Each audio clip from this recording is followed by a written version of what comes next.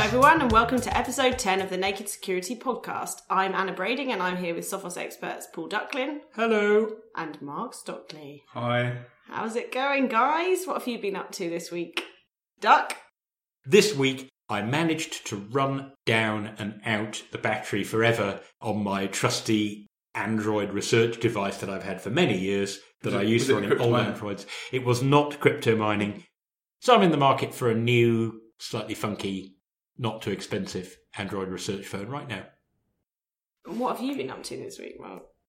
I have been spending some time with my chickens. Aww. And I have... The Internet of Hens. It is the Internet of Hens for anybody who wants to follow them on Twitter. I take great joy in chopping up bits of wood and bits of plastic and building things for them. So I rebuilt their drinking their water thingamy. I don't know what you call it. It's basically a bucket full of water with some things that chickens know how to drink from. Chicken water feeder, isn't Trough? it? Chicken water feeder, yeah, it's not a trough. The tough thing with because chickens just walk in everything and poo on everything. So the challenge is, how do you give them a Quite literally container at of the water? same time. Yes. Here's the question. Now, obviously, there's a lot of science and engineering in this. Is there an Arduino in it? Not for any purpose? yet. Not yet. Not yet. It sounds as though you can envisage one in the future. I have plans. Excellent. Keep listening, folks, because in a few weeks / months / years' time, the Arduino chickens.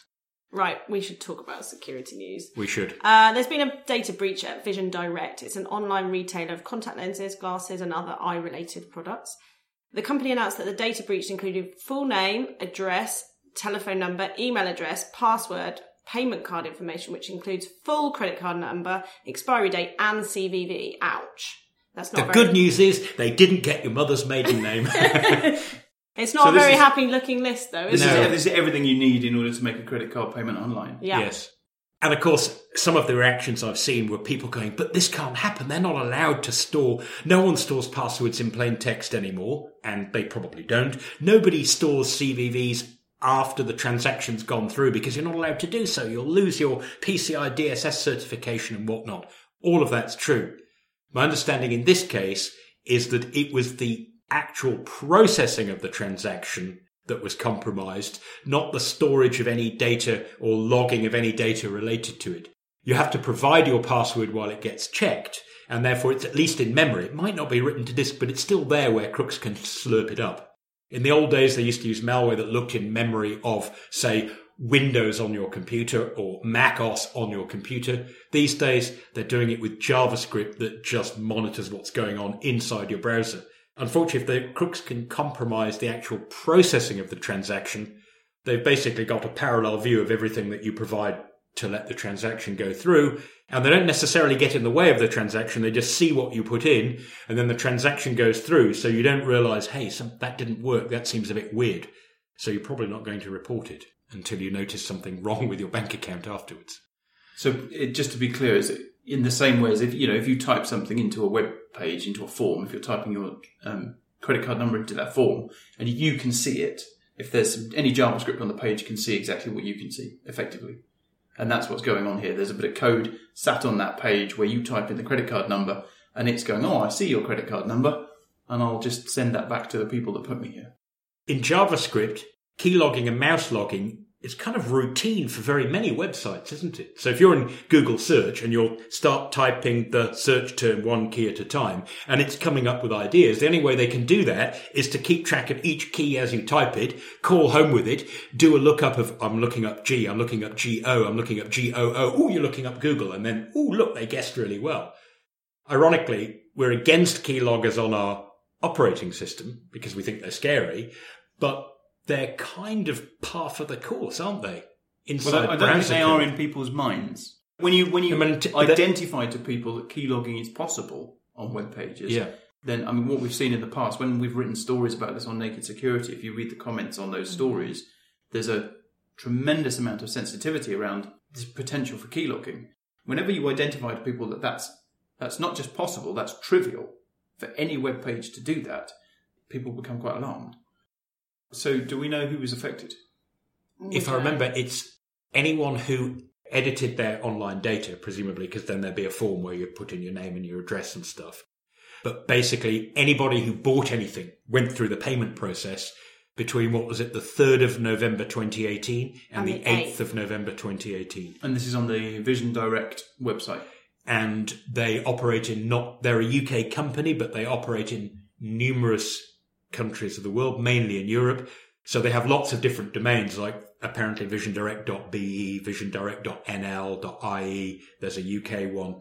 And of course, all of those will be localized for local products and content and language, but I assume they all go back through the same payment processing. So it would be a reasonable precaution to take. If you've used a Vision Direct website in those dates, it's worth taking a few basic precautions. If you've bought something, you should assume that your card is totally pwned, in other right up to and including the CVV, so exactly what someone needs to go and buy something.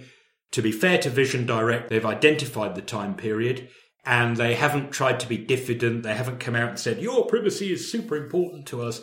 They've just said, the guys did get all of this. It does include the CVV. If you bought from us during this period, speak to your bank, to your payment card issuer, and follow their advice. So saying, speak to your bank, they will tell you what to do it. And change your passwords. Sure. Especially if you've used it elsewhere. If you're recycling them. Yeah, don't do that. Yes. People still do. Yeah, go and change that password. And get a password anywhere manager. else you're reusing your password, go and change that as well. And then go and get a password manager and let that manage all your passwords for you. I would say get the password manager first. Yeah, that would be a much better order. Not only do you It then can generate your password. I mean, no, I know we keep saying this, but people go, but the password manager is inconvenient, blah, blah, blah, blah, blah. I can't just use my own little formula, which is an easy-to-guess password with FB on the end for Facebook and TW for Twitter. Wow, no one would ever work that one out. With a password manager, not only will you get a different password for every site, you'll get a different decent password for every site, and better yet, when you need to go and change your password, it's really easy to do. Just going back to this email from Vision Direct, I was thinking when you were speaking, it's ironic, isn't it, that if you send an email like Vision Direct have done that just says, these are the facts, a bad thing's happened, this is what we know about the bad thing, and this is what you should do, and they don't say, your privacy is important to us, it actually communicates how important your privacy is to them much better than saying your privacy is important to us. Yeah. So, it's good. It's good to see that organisations seem to be shifting now towards giving these sort of blunt, purposeful announcements. And what we as consumers need in that situation is sensible, actionable advice and an apology. Thanks. Yeah. Okay, and now on to our next subject. We're talking about privacy not included. Duck, what is it? Well, it's a fun thing. I think it's fun. I think it's amazing. With a serious side. Mozilla has come up with a guide to the kind of IoT stuff that you might invite into your home this holiday season. So that includes things like tablets, thermostats, drones, speech recognition devices. They've given a sort of a rating system about how good they think it is from a privacy and a security point of view. They've got a little checklist for each one where you can go and see what it does and doesn't do. But the great thing is they've got a creepometer, which is where you can go and give your opinion about how creepy you think the devices are. And there's a little slider that goes from a very smiley person to a very alarmed person as you move it from left to right. And I think that's great because it's asking people to give an opinion about, even if this device is perfectly securely implemented, is it the kind of thing that we want to invite into our homes anyway? Where do you draw the line? You had a great example, which was, when you go into an electronic shop and they're selling the latest cool drone, and you think, only 69 quid, I want one. And you think, but my neighbour had better not buy one. Yeah. Actually, the creepometer is the eye-catching thing that draws you in, but actually it's the other stuff that's really worthwhile. So Mozilla have come up with their own abbreviated policy for IoT devices, which for the uninitiated is Internet of Things, which is basically things that people want to pretend aren't computers, but actually are computers that are plugged into the internet. The reason that need their Wi-Fi password programmed into them to work. Yes, and as you're alluding to there, the problem with the IoT and the reason that a site like this is necessary is because actually the IoT has already in its short life become synonymous with terrible security. So all the things that we spent, decades learning about how to secure computers all just went flying out the window. As soon as that computer looks like a kettle or a fridge or a thermostat, then for some of the manufacturers at least, all of that stuff seems to have gone flying out the window. So there's an awful lot of very low quality, very insecure stuff out there.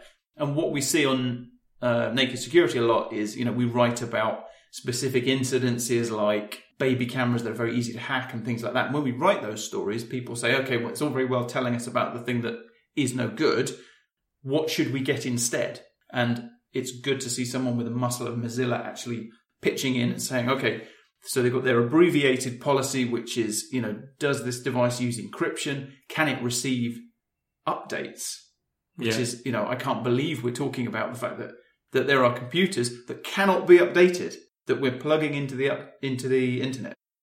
Finally, Mark, your favourite subject, Black Friday. Oh, it is the best. Every week we have an editorial meeting in Naked Security and I bring up topics we might like to cover. So when I mentioned the subject of Black Friday, I was met with a bit of a silence and an eye roll from That's because I was under big the emoji table. Eye roll. I don't remember a silence. I remember Mark going... or words to that effect. That's actually the sound of my eyeballs rolling. Oh, is it? Oh, yeah. Why, Mark? Why do you hate Black Friday? What's your problem? Let me count the ways. It's firstly, so for people who don't know, Black Friday is this bizarre yearly ceremony, festival thing that happens on. It's the day when shops go into profit. And it's got an evil twin called Cyber Monday, which is basically the same thing. It just happens on the Monday. Because it's online. But it's not called Black Monday. Well, yeah, it started because it's online, but show me a retailer who's not doing Black Friday. Does Cyber Monday still even exist? Is it just Black Friday now? Well, people still use the word Cyber Monday, and it happens on a Monday, but it's basically Black Friday on a Monday. And Black Friday happens all of November as well. It's not... I've already seen things for Black Friday, so it happens over a weekend, so it won't just be the Friday. It'll be the Friday, the Saturday, the Sunday, the Monday. And the problem is that if you're worried about what might happen to you when you go to the mall on a spending spree or when you go online and buy stuff, why would you worry about it on Black Friday, Green Tuesday, Red Wednesday? Why wouldn't you worry about it 365 and a quarter days a year? Well, this is one of my beefs. So, firstly, I am not a shopper. You may have gathered that. The big thing about Black Friday is all about deals. People trying to sell you stuff. People who've got your email address. People who've got your WhatsApp account. People who've got your phone number, texting you or emailing you or Instagramming you or trying to give you deals. So is the risk bigger around this period? Or is that a bit of a myth and actually all it does is point out that the risk exists all the time? What happens is because there's this upswing in people offering you deals, obviously there's an opportunity there for cyber crooks to come in with scams. But the cyber crooks are in the business of making money and they're not stupid and they know that people like deals all the time. So, sure, you're getting offered more deals and maybe you're going to be a little bit more susceptible to a scammy deal-related email or message on Black Friday or Cyber Monday or on Valentine's Day or on Christmas Day or on Boxing Day or on Easter Sunday or whenever. But it's not as if you're not vulnerable to scams offering. If you're into deals, you're not less vulnerable to scams involving deals. So I don't like Black Friday, personally, as an individual. It's like lots of people talking about shopping is almost the dullest thing I can think about. But actually, yes, you need to be careful. You need to be looking after yourself online. You need to be protecting your digital world. But you need to be doing that anyway. So what you're saying is, if you decide to lift your game because Black Friday is coming and you think your risk is higher, lift your game, but then keep it high afterwards. Yes. There is no excuse for dropping your game on not Cyber Tuesday. Just think about your own shopping habits. You do more shopping in the 364 days of the year that aren't Black Friday than you do on Black Friday. So if we go back to the Vision Direct thing, we gave some advice at the end of that section. If you took that advice because of what happened to Vision Direct and you start following that advice, you will be safer on Black Friday. Yeah. There isn't something additional that you should be doing on Black Friday, and you could be the victim of something like what's just happened to Vision Direct when it's not Black Friday. So Black Friday or any other Friday in the year, what can and should people be doing? Yeah, challenge yourself to do this the day before Black Friday, actually Thanksgiving, the day before Black Friday. So a great place to start is website filters. You don't need to go out and get a special website filter. You just need an endpoint product, something like Sophos Home that's got web filtering in it. That stops you going to sites that have been compromised, and it also means that if you go to a site that has dodgy content in, that content won't come back to you. So the sorts of dangers that you might face on something like Black Friday would be going to a legitimate website and accidentally running into a card skimmer of the kind that we saw on Vision Direct, of being phished and taken to a dangerous lookalike malicious website. So things there's typo spotting as well, isn't it? Where you think, oh, I remember that shop, and you type in the name and you get one character wrong, and you go to a site that looks just like it but isn't. So these are all opportunities either to lose your credit card details or to lose username and password that allow crooks access to something of value. So website filtering, you might also look at browser plugins, so things like Privacy Badger, Ghostery or NoScript. That limits what unknown websites can do to you. Yeah, so they block third-party websites, and in the case of NoScript, it will actually stop the execution of JavaScript. You have to allow list the JavaScript that you want to run. That can be quite high interaction. It's not for everybody, is it? I find NoScript a bit too much of a burden. Yeah. Another thing that helps you from being taken by surprise is a password manager. So password manager helps with your online security in all sorts of different ways. So password managers can autofill passwords, and that's a great feature because it means it won't autofill a password on a lookalike or a phishing website. Yes, because it goes, I don't even know what this account, I don't even know what password belongs here. Something else that can help with phishing as well is two-factor authentication. So two-factor authentication is where you add it, where you provide a password and then you provide something else as well. So more often than not, usually involves your phone, right? Yeah. So typically it's a code that you get from your phone, either through SMS or through a special application that gives you the code. So you've got an app that generates the token codes, and you're browsing on the same device. Is 2FA still worth it? Yeah, I think it is. It's not ideal, but it's much better than not doing it. So it's more like 1.5-factor authentication, but it's still better than nothing. Yeah. And then the final thing I would say is just be aware that there are lots and lots of nasty people out there who are trying to scam you, and they'll be trying to scam you on Black Friday, and they'll be trying to scam you every other day, and they'll use whatever tactics. So on Black Friday, they'll probably be using Black Friday. But the day after that, it might be a tech support scam from, pretending to be from Apple. And then on Valentine's Day, it's going to be something to do with Valentine's Day. And every other day of the year, it's going to be whatever they can do that gets them the result. Vacations, flights, free iPhones, take this survey, gift cards. So those scams can come in anywhere someone can send you a message. So that might be on your phone via an SMS message. It might be via WhatsApp. It might be via Instagram or Facebook, or it might be via email. So anywhere where people are sending you things like special offers, just exercise some common sense. If it looks too good to be true, then assume that it is. Yeah. And your article on this is going to be, your ranty article is going to be on Naked Security. I will be approaching this in a very calm and measured way. Like you always do. Absolutely. And you can read it on nakedsecurity.sophos.com/Black Friday. Great. And that's about all from us this week, I think. Thanks to Duck and Mark, and thank you all for listening. Please rate and review our podcast. It helps people find us. We're on Twitter and Instagram at Naked Security. So until next time, stay secure.